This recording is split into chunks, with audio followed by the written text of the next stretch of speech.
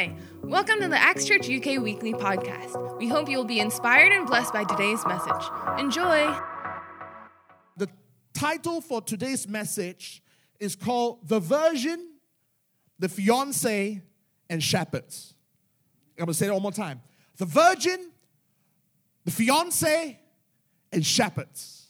I know, on the surface, this sounds like a setup for a punchline. You know, you probably heard people tell jokes before.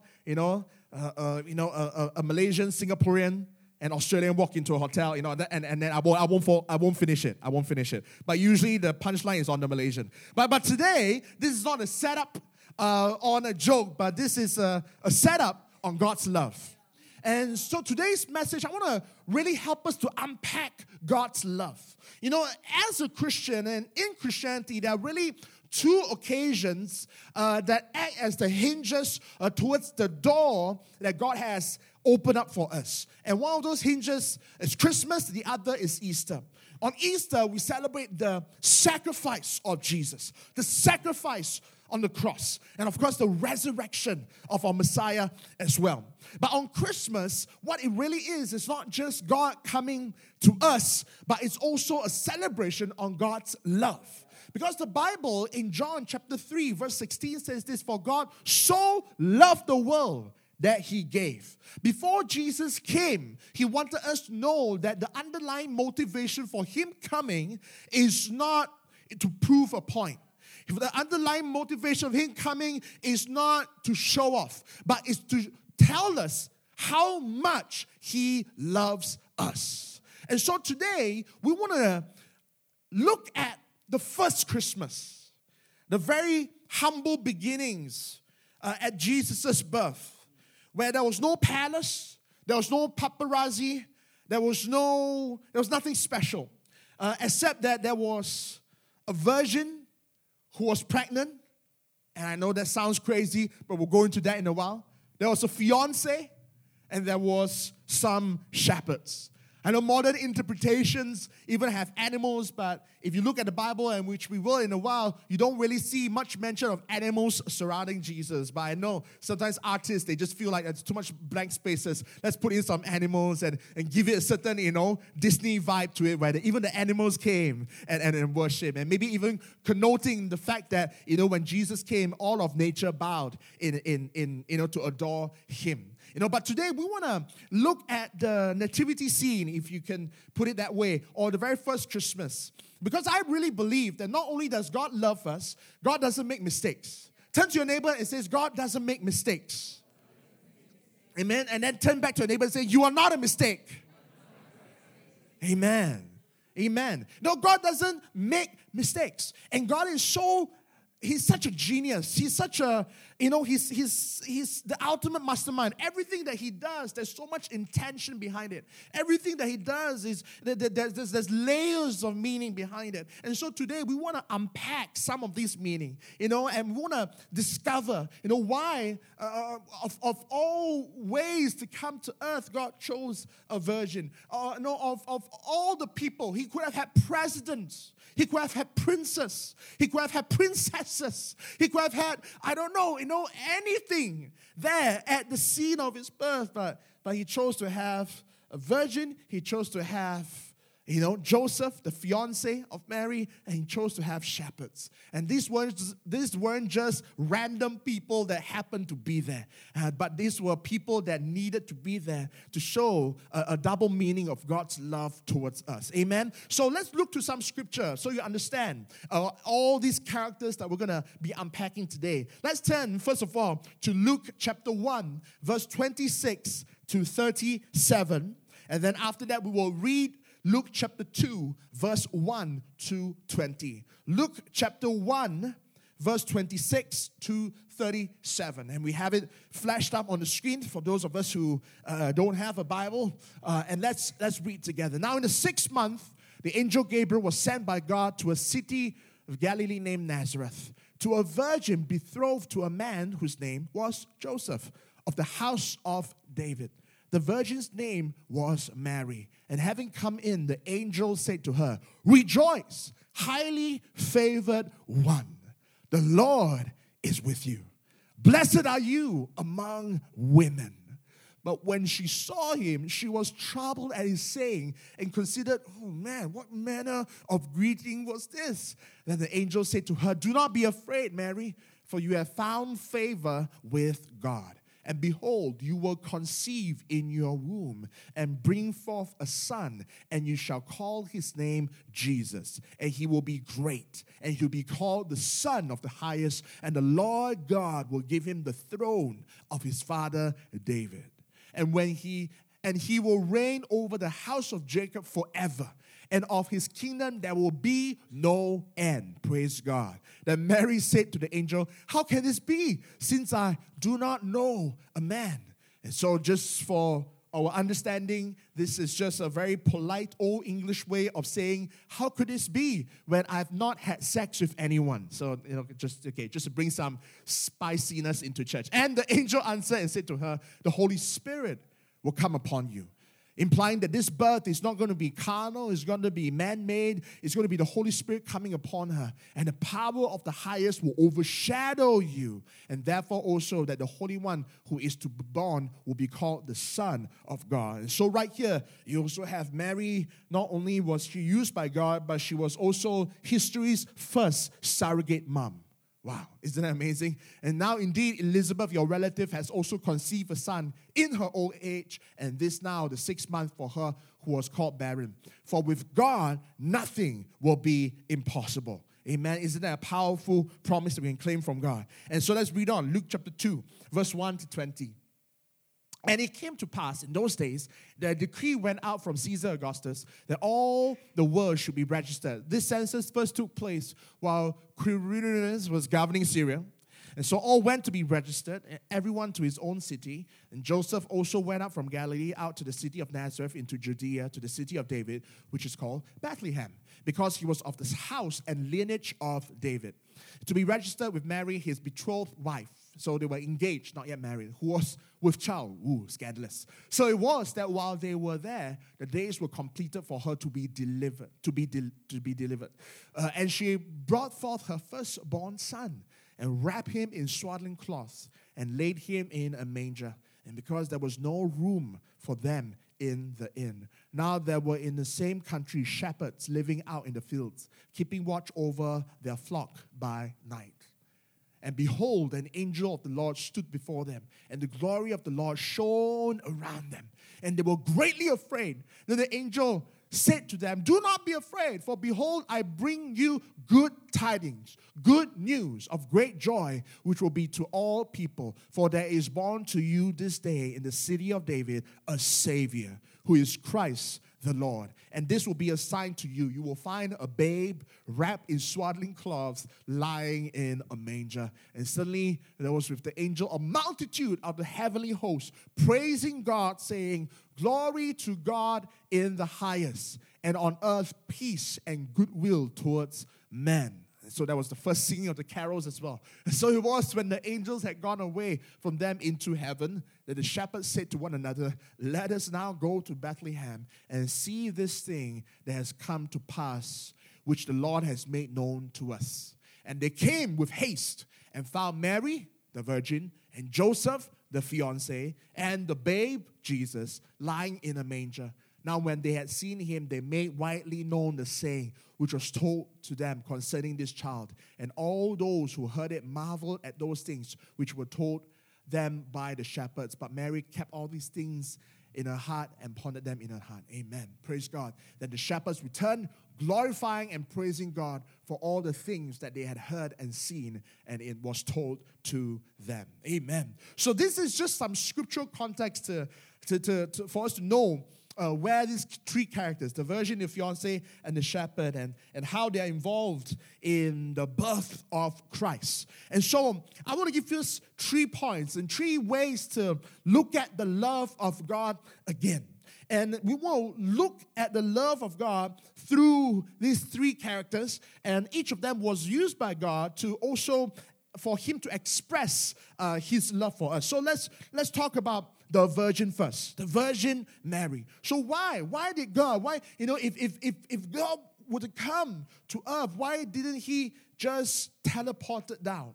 Why did he just appear as a fully adult form? Why did he go through, a natural birth? And why did he allow himself to be, carried for 9 months, I assume, by a virgin? Well, first of all, what's more supernatural? A beam of light or a woman walking around 9 months carrying a baby while she's still a virgin? The second one. And so the point number one, why did God use a virgin birth is to tell us that His love for us is supernatural. His love for us is not just a flash of light. His love for us is supernatural. It is not something that can be produced in this world. Another word for supernatural is it's out of this world. We've never seen, and the only virgin to walk around carrying a baby was Mary. And when she was doing that for 9 months, yes, there was probably a lot of people whispering, what's that about? But to her, it represents the supernatural love of God. First of all, God so loved her that would allow her to be a vessel. And God so loved the world that He sent His Son in such a supernatural way. And this is so important for us to understand, because I feel that the word love today is so cheapened. People say it all the time. People say it without even meaning it. And some people say it, just to get the girl's heart.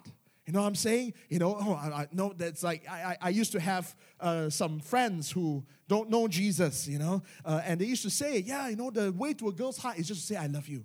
And then the girl will give you anything. I mean, that's some nasty idea right there, but it goes to show that in the world that we live today, the word love has almost, lost its meaning. And God knows that, the word love can be perverted by man, misused by man. That's why He had to bring a supernatural definition. His love is not just, I love you from your favorite celebrity. His love is not just the XOXO, I love you that you send at the end of a text message.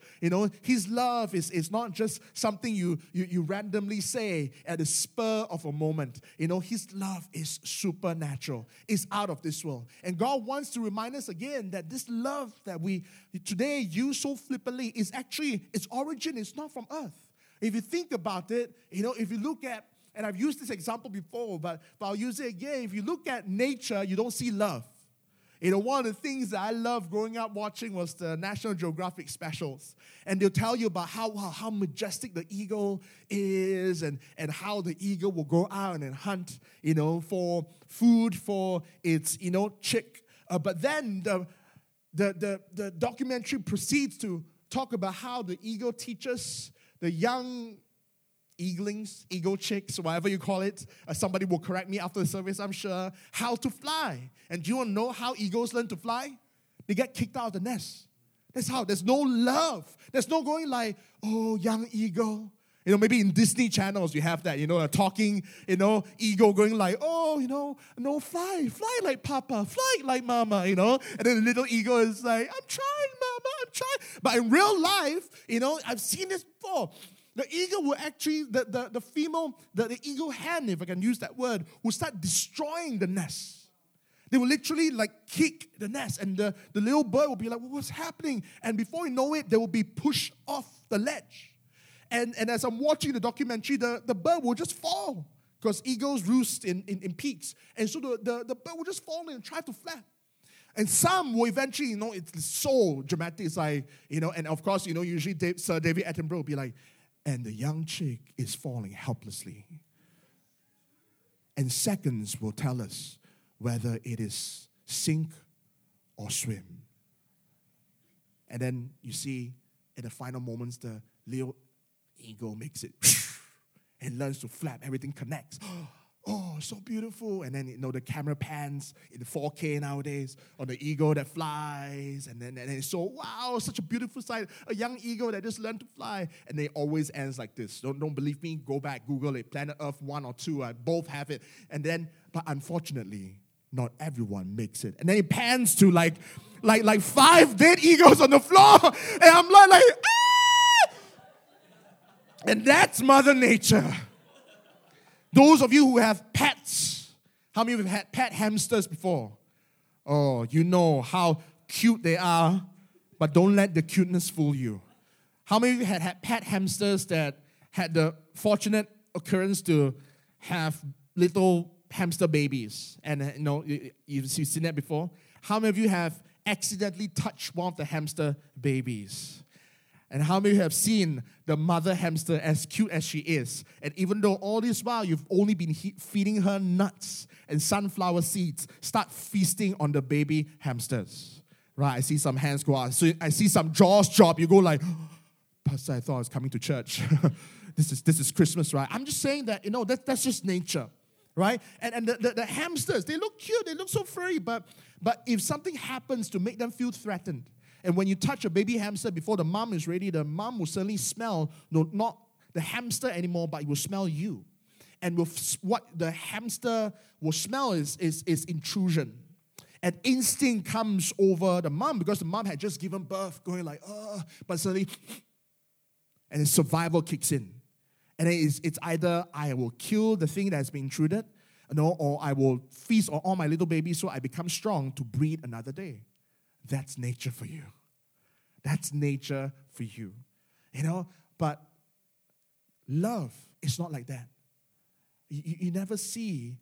And being in church, we've seen before, sometimes young women get pregnant.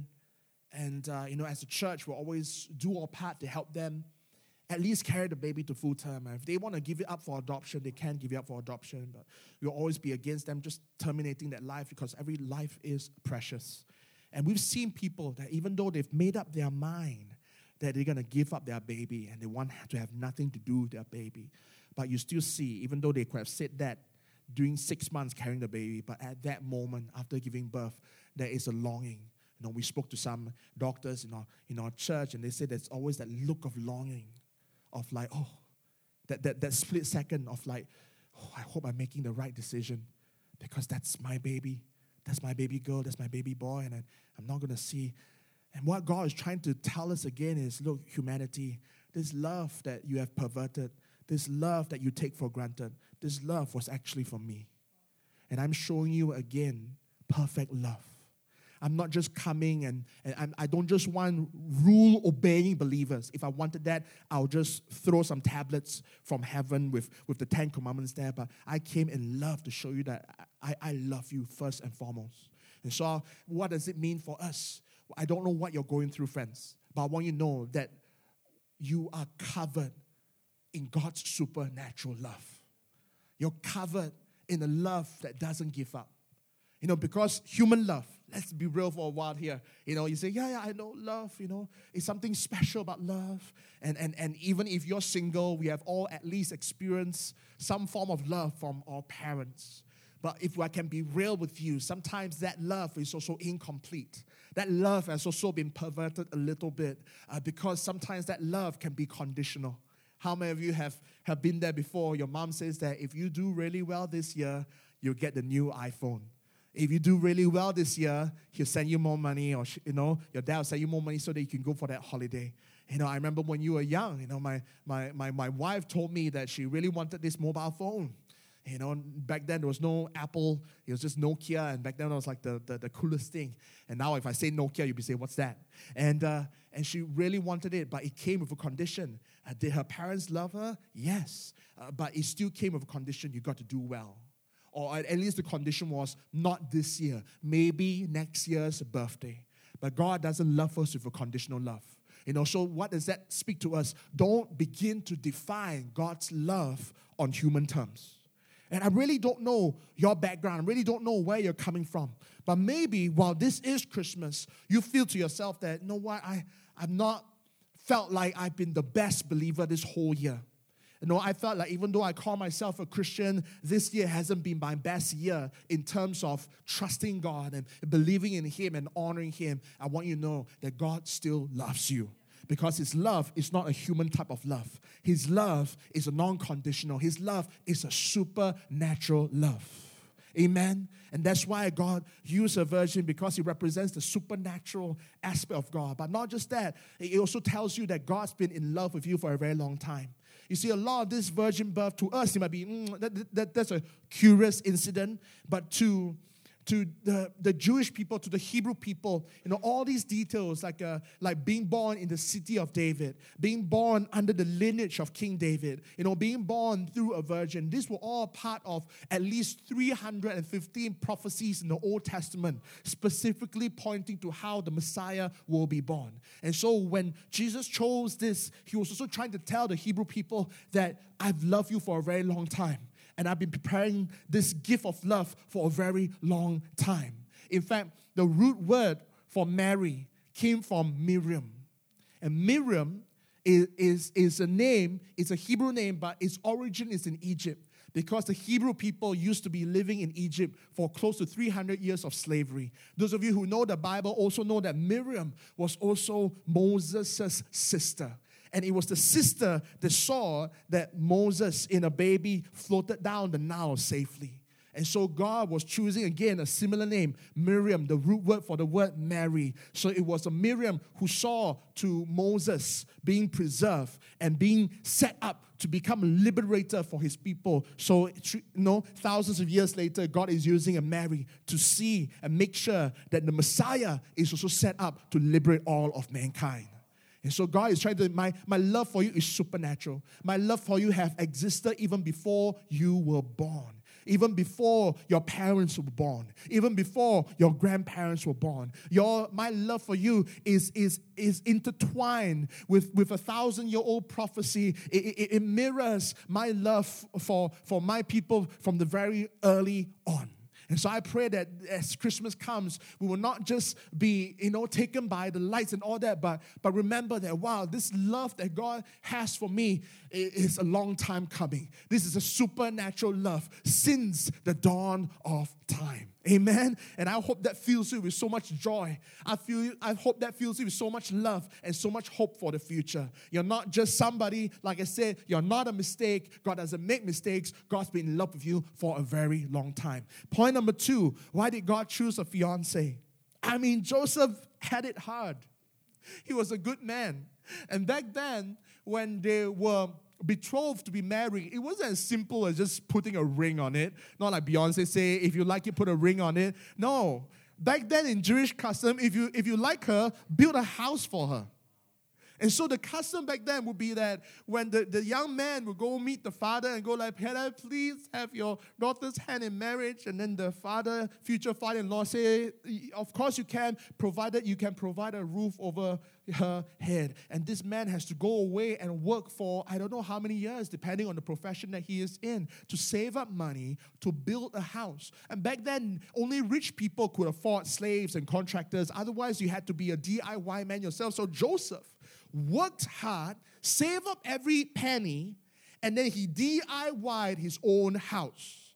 And Jewish custom was that when the house was complete, he would then go to meet the future father-in-law and say that, sir, can I please have your daughter's hand in marriage? And then the father-in-law will go like, provided I inspect the house first. And he will go and inspect, and he will probably shake on every beam to make sure that it's done well, so that it doesn't fall on and crush his precious daughter. He'll test the bed, and he'll make sure, and if everything is to his liking, and then he'll say, now you can marry her. So imagine Joseph saving up, carpenter, right? Working hard. And so he said, I think I can do this. So he'll probably go like, wow. Can you imagine that? Guys, have you dated before? Have you been there before where you're saving up every penny to ask the girl out? Some of you here, you're so rich, you're dating using your parents' finances. Wow, God bless you. But some of us, the married man in church, you know what I'm saying? When you have to save up, to buy that ring. You have to save up to put down payment on that house. You got to save up, and you got to, that's why, when men, get engaged and they get ready to get married, they lose a lot of weight. Because it's just a lot of money just going towards the future instead of going to their tummy. And so, for me too. And so, imagine Joseph doing all that, working so hard, and finally going to his fiancée, Mary, and go like, Mary, your dad has given us the blessing. We can move in now. We can get married now. We can celebrate now. Oh, hi, Joseph. Can you imagine his heart must be like, I thought we I thought we made a promise. Yeah. How can you please explain? God. How many of you would take that? Right? Of course, in church, some the men here would take this opportunity to show off. Oh, me, pastor. Me. Your child, I would not bother to ask his origin. No, it's not easy. It's not easy. Recently I caught up with a friend of mine. He's serving as a missionary today. And he married, and of course it was the wife. His first marriage for him, but the wife's second marriage. And so initially he said when he was dating, he was all like, wow, God, you're giving me an opportunity to be like Joseph. And during the wedding day, he told me very honest. He's a good guy. He said that, told the wife, the bride, in front of all the people at the wedding, your child will be my child. Your son will be my son. And then recently we caught up with him. He says that, I got to pray to God every day because it's not easy. And this is like, if you think your pastor is spiritual, this guy is more spiritual than me. This is my old roommate that, he took your body is the temple of the Holy Spirit so literally that one time when we were students and we were out eating KFC, the next day he woke up at 5 a.m. to repent before God. God, I'm so sorry. Your word says that the body is the temple of the Holy Spirit. How can I put deep fried food in my body? Meanwhile, your future pastor, who was then still a campus student, was and I could hear, oh, God, please forgive me. To go back to sleep, It's not easy. And so can you imagine why? Why did God use Joseph? And the Bible says that Joseph thought of quietly. You see, he was still a man of honor. Right, guys, let's be real. If the girl that you've been saving everything up for 2 times you will be like, you will Instagram about it, right? You will Facebook about it. You will be like, how dare you? And you fill in the sentence. But Joseph was a man of honor, wanted to quietly, I don't know about this. If you say it's from God, I find it hard to believe, but I don't want to dishonor you, so let's just quietly part. But then an angel appeared and says that this is not, she's telling the truth. This child in her is supernatural. And so he continued faithfully to the point where he was so faithful that when the law required for everyone to head back to their hometown to register because they needed a census to know how many people were living around in that age of time, he brought back with him to his hometown controversy. He brought back with him, hand in hand, scandal. What was God trying to say when he chose Joseph? That his love for us is a committed love. Joseph was committed. He was like, you know what? If God says to me, and I believe God, I believe in you, and now the angel has said that this child is from him, then I'm committed. I'm gonna be with you regardless of how other people look at us. And I'm gonna go back. And was that rejection? Possibly. He was in his hometown, and yet there was no room for him. How many of you, when you go back to your hometown, your relatives complain that you don't spend enough time with them? Right? You go back, like, what? You're only here for 3 days? How come you never have meal with me? How come you never stay with me? Don't even stay hotel, stay with me. But there was no room in his hometown. Because maybe because of that committed love, people rejected them. Joseph was also committed to Mary, not because of her past, not because of what she said or what she didn't say, but because of divine spark within her. And so God is also saying to us in another layer, I love you with a committed love. I love you with a supernatural love, but not just supernatural. I love you with a committed love. I don't care what you've done. I don't care what you feel about yourself. I don't care what other people look at you. I love you because I see the divine spark in you. What was Joseph respecting? Joseph was respecting the divine nature of the baby within. Joseph wasn't looking at the outside. Joseph wasn't looking at the other people's opinion. Joseph was looking at the inside and what God was doing on the inside. Similarly, God is saying to us, I love you with a committed love.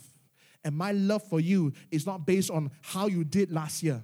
My love for you is not based on your upbringing. My love for you is not based on your education degree, whether you have a degree, you don't have a degree, whether you fail or you pass, whether you're first class or third class, whether you have a high-paying job or no-paying job, whether you're white collar, blue collar, whether you're employed, unemployed, whether you're married, not married, single, with children, no children, widow. Doesn't matter. God loves us not because of our background. God loves us not because of our skin color. God loves us because of the divine nature of what He is going to do in us. And so when God loves you, He loves the potential in you. When God loves you, He sees the good in you. Even though sometimes we can go like, God, I know there's good in me, but the good that I should do, I don't do, and the bad that I shouldn't do, I do. What a wretched man I am. And God still says, I love you still with a committed love. Because I love the divine in you. And we all have a divine in us. It's called our soul. It's called our spirit, which lives for all eternity, and Jesus came to save our souls. Point number 3, God chose shepherds. Shepherds. Why? Why shepherds? You know, we live in such a modern world. Unless I'm preaching in New Zealand right now, most of you will probably not understand what a shepherd does. Shepherds. And I don't know. As I was preparing today's message, I was a little bit confused because I thought shepherds, you know, whenever the Bible talked about shepherds, it represented wealth because these were livestock owners. But as I was meditating upon this, I go, God, why? Why of all people shepherds? Shepherd, is it because, you know, Psalm 23, the Lord is my shepherd? And then God says that you might not know this, but shepherds, and then I had to do some research, and I realized this. We think today that, wow, shepherd, you own sheep. That's a rich guy, man.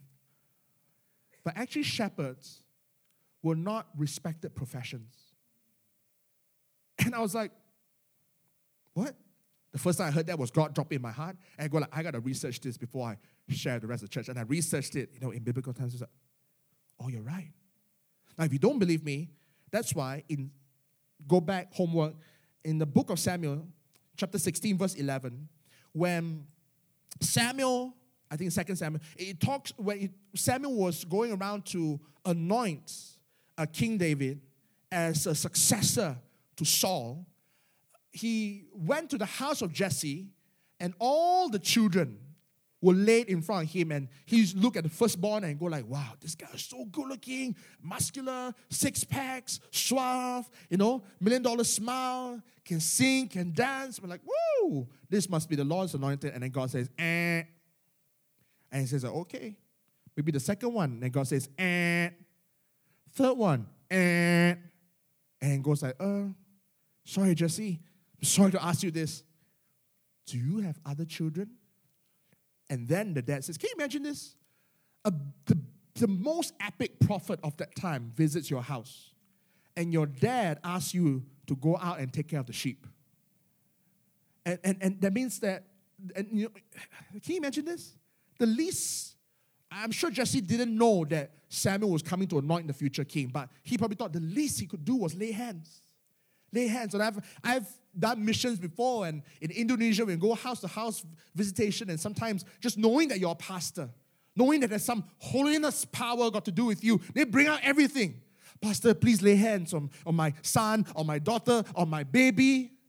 You know, some of them even want me to lay hands on their car so it doesn't break down and stuff like that. And so Jesse could have at least asked David so that at least some laying of hands could happen. But instead, he was out there taking care of sheep. And so I go like, oh, wow. Taking care of sheep was left to the nobodies. Taking care of sheep was not a glamorous thing. And that's why while the brothers were brought in to meet the prophet, David, the youngest, was left there taking care of sheep. Because you know why? Why it's also not glamorous? Because it's dangerous. What else did David say when he was about to face Goliath? Oh, I've killed the lion and the bear. I mean, when you're taking care of sheep, you could get killed trying to protect the flock. So it's basically left for people that, you know, they're seen as disposable. And so what was God trying to say when he reached out of all people, he reached out to the shepherds? The angels appeared to the virgin, the angel appeared to the fiancé, and the angels appeared to the shepherds. Because God wanted to say, my love is an inclusive love. My love is not for the upper class. My love is for everyone. And how do I show that my love is for everyone? How do I show that I embrace everyone? By embracing the people in society that are seen as dispensable. They are seen as cannon fodder. They are seen as people who are there to take care of the sheep, a job that nobody wants to do, a job that requires long hours. That's why they were still there, cold, possibly, at the night there, and yet God appeared. And when I look at this, I go like, wow. And I begin to see Psalm 23 in a whole different way. The Lord is my shepherd.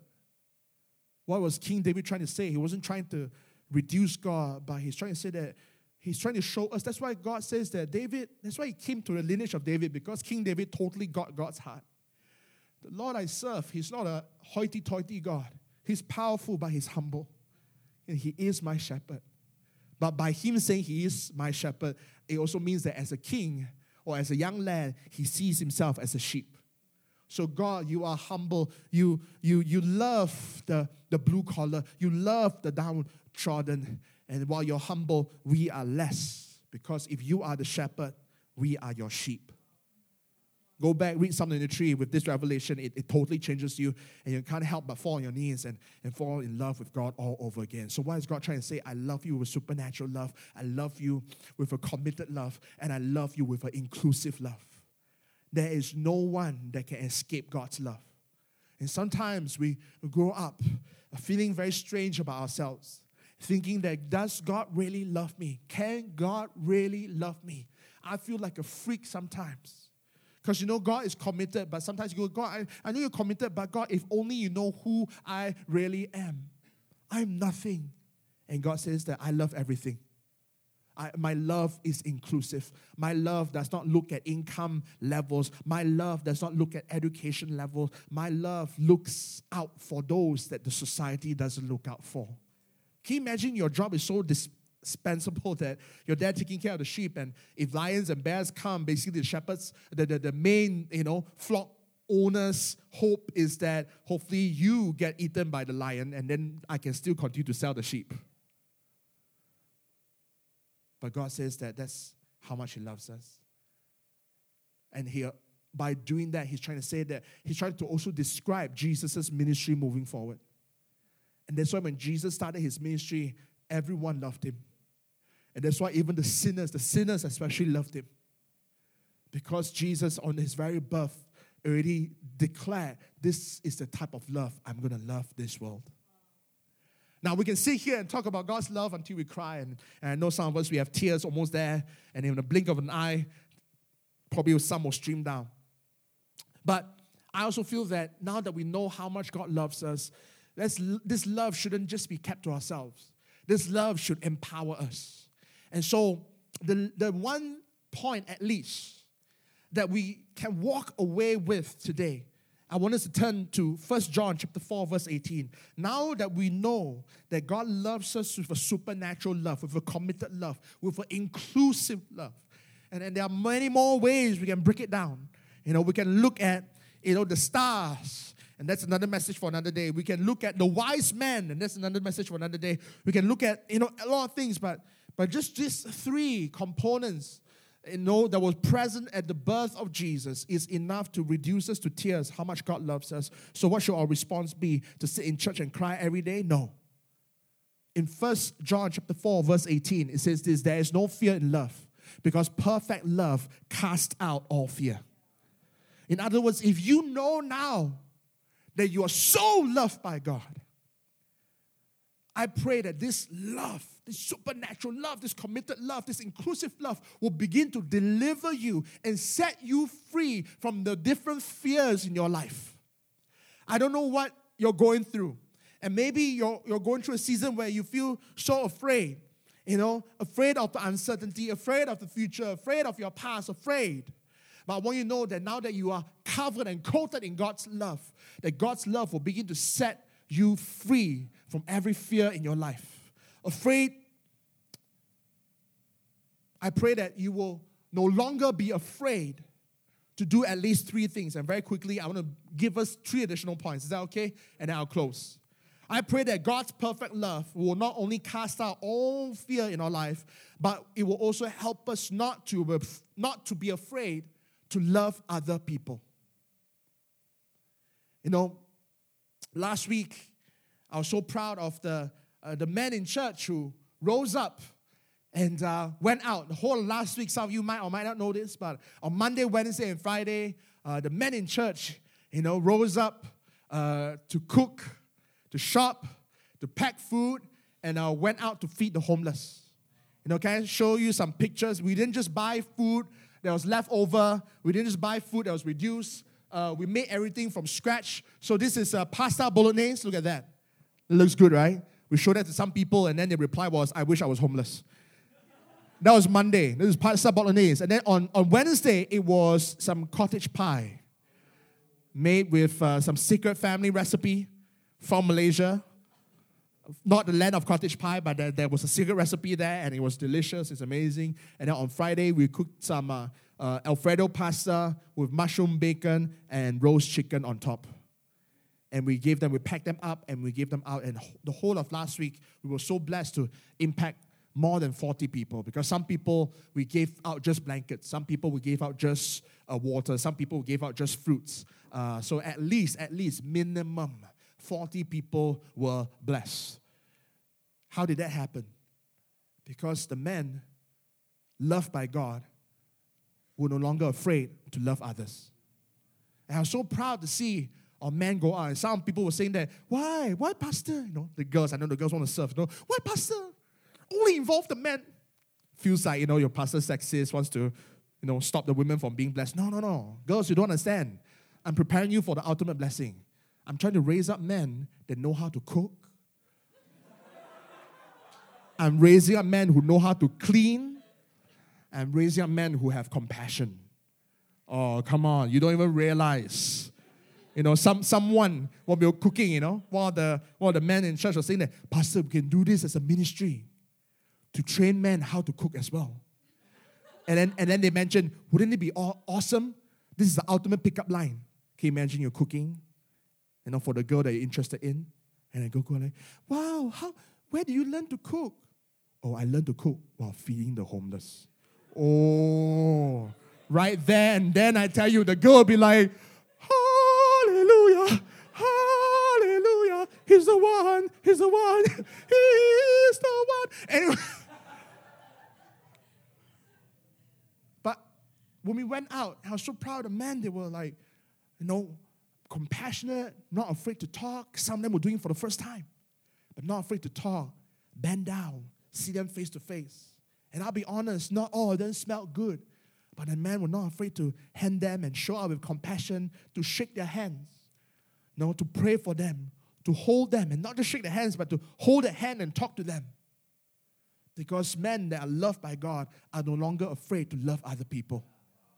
And I pray that knowing that you're so loved by God, this will help you to love the people around you. And not just talking about the homeless, but maybe even love enough to forgive that housemate before the year ends.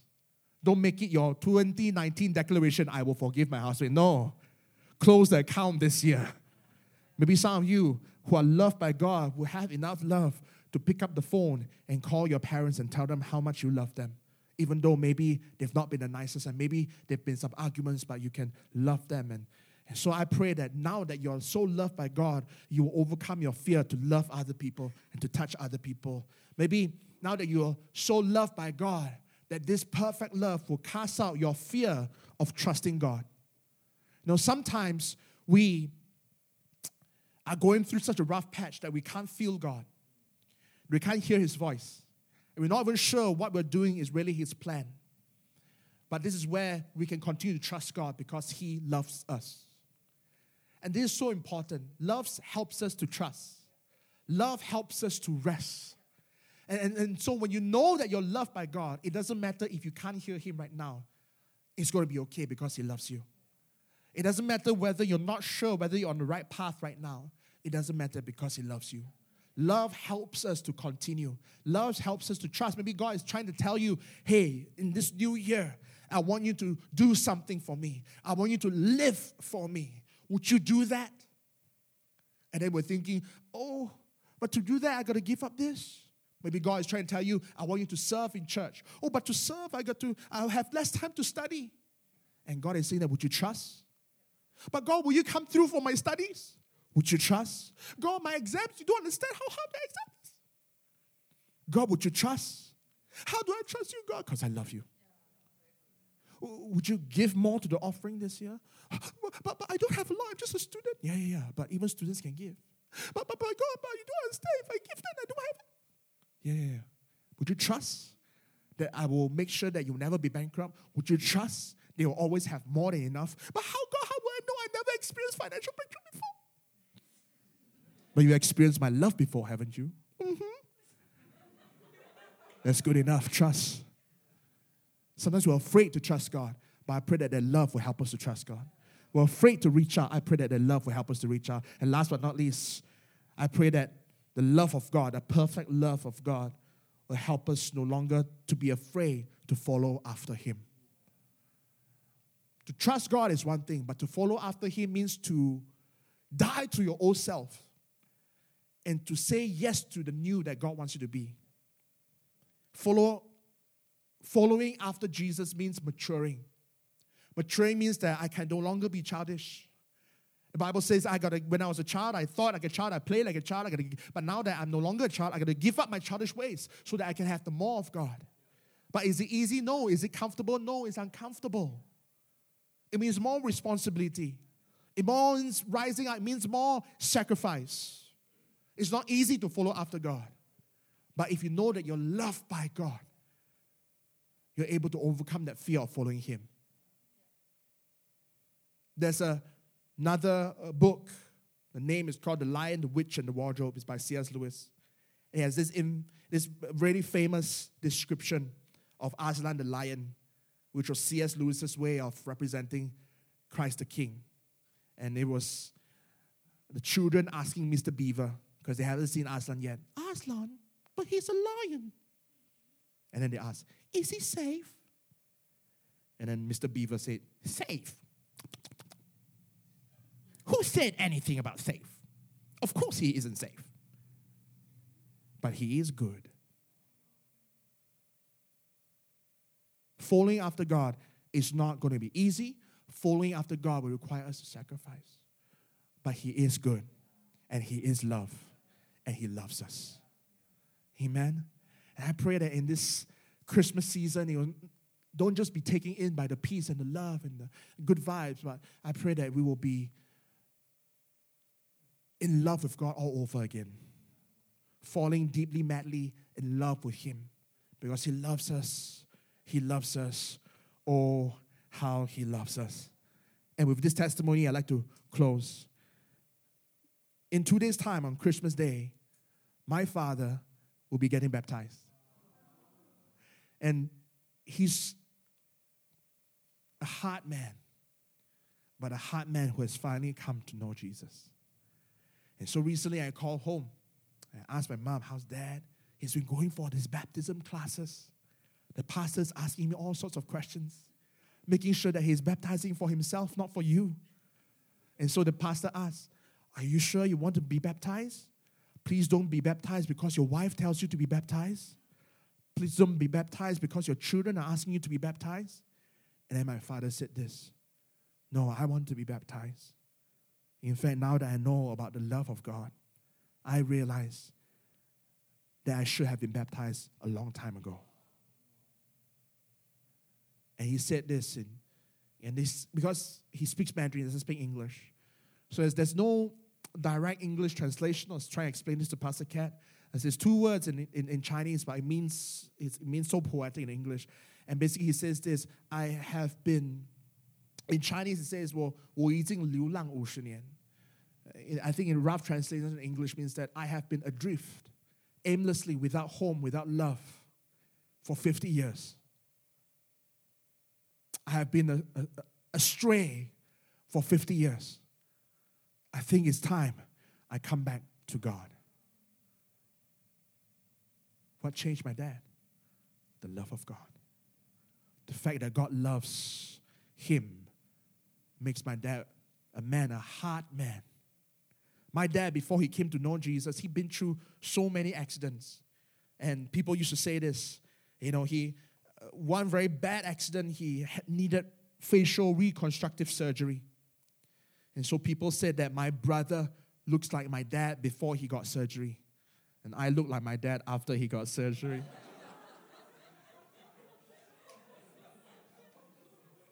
And if that wasn't enough, that accident didn't wake him up. Oh, there's no God. And he used to be so angry when we would pray for him. And then when I was young, he got into another accident. And this time he lost three do you call them toes?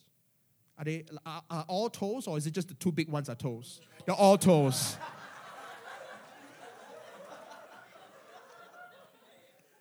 Sorry. So he lost 3, 2 on the left side and 1 on the right side. And this was a man who got into a major car accident. His feet was crushed and trapped. And he lost 3 toes, and yet he refused to bow to God. And in 2010, it was a major accident that forced him to retire. He was on a speedboat driving part of his job. And I think there was an accident that happened, and he got flung out of the speedboat. And he had a minor fracture in his skull, and his hips need to be, replaced with some metal parts. He was in a coma for 2 days. And yet when he woke up, he refused to bow to God. But we kept praying, and we kept praying, and we kept praying. And every Sunday before preaching, when we as a church pray for our unsaved loved ones, I was praying. And maybe this can help you pray for your loved ones. All I prayed to God was this: God, please help him to see your love. Help him to see how real your love is. God, let your love touch his heart. And yet, right now, in 2 days' time, he's going to give his life to Jesus by going through the waters of baptism. Because now he has seen, and out of his own mouth, 50 years I have been adrift, aimlessly, without purpose, without love, without family, without home. It's time to come home. It was God's love that brought him home. Let's pray. Father, Lord, I thank you for your word. I thank you, God, you are so amazing. God, I thank you that you love us, you love us, you love us. And Lord, I pray, Lord, even as we celebrate Christmas, God, it is really a celebration of your love. Your name, Jesus, means Emmanuel. Emmanuel means God is near. Friends, I want you to know that God is not far away. God is here, and he is near. Emmanuel means God with us, God with his people, God in our midst. And Jesus loved us so much that he came to be within our midst. And he loves us with a love that's beyond time, that cannot be limited by time and space itself. The love of God is beyond time and space. The love of God is a committed love who's not afraid of the seeming scandals in your life. He loves us. He loves us. Oh, how he loves us. And last but not least, he loves us with an all-encompassing, all-inclusive, non-discrimination love. Oh, how he loves us. God, I pray as we celebrate Christmas today, we will be so madly, deeply in love with you all over again. And help us, Lord, not just to know that we're loved, but help that love transcend into action. Now that we know that we're loved, may we rise up and not be afraid to love the people around us, not be afraid to trust in you, and not to be afraid to follow after you, and to change if we have to, and to let go and close doors in our lives that don't honor you, because you are worth it. In Jesus' name we pray. Amen. If you've been touched by today's message and would like to invite Jesus into your life, why don't you join me in saying this prayer? Lord Jesus, thank you for paying the ultimate price for my sins by dying on the cross for me. I receive your love and forgiveness and eternal life by faith. Come into my heart and life and be my Lord and my Savior. Fill me with your Holy Spirit. In Jesus' name, amen. Thanks for tuning in today. We hope that you've been blessed by today's message. For more information about Acts, you can check out www.actschurch.uk. God bless.